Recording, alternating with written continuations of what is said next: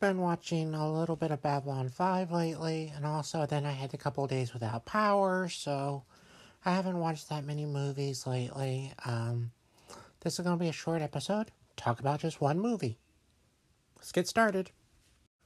Well, I thought the last time I was going to record this was the last time, but apparently there are still some issues with sound.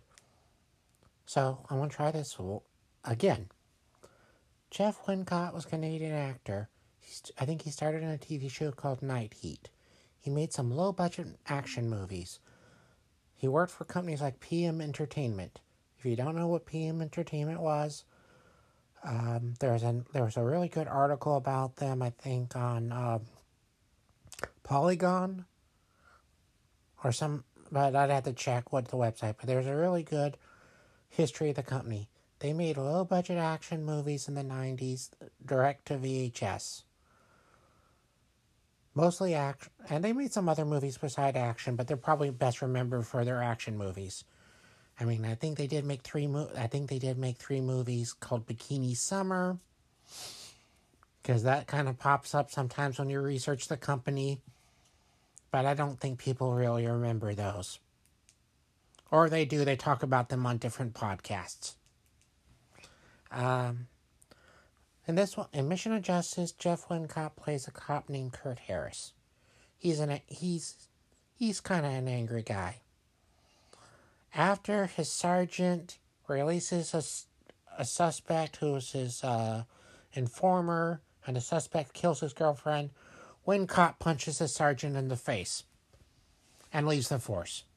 How he didn't get arrested, I don't know.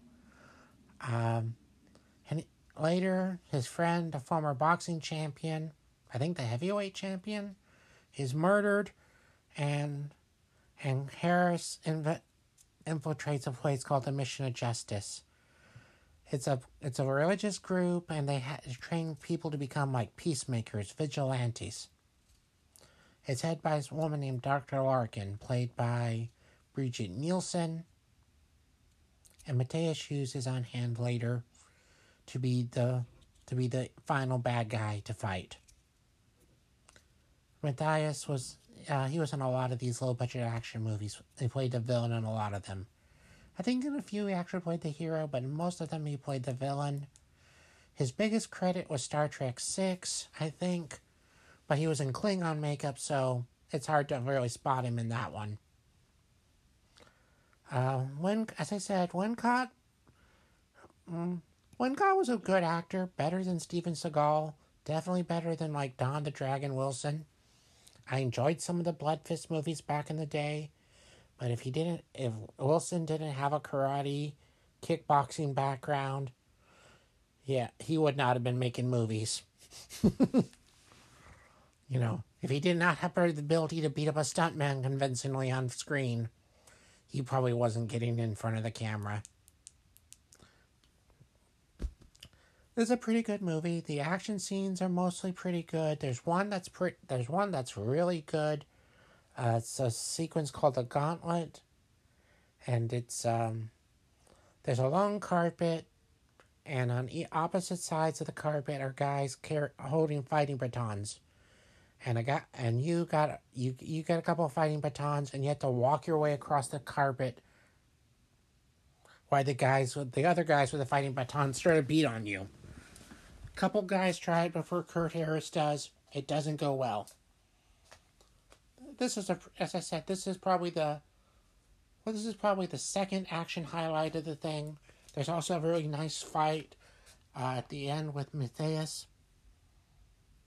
But this is why you hire Matthias, because you could have a good fight at the end. If you've never seen this movie, at least check out the trailer. I think this is streaming on a site called Tubi TV at the moment, and I think it's worth checking out if you've never seen it, or if you have seen it and it's been a while.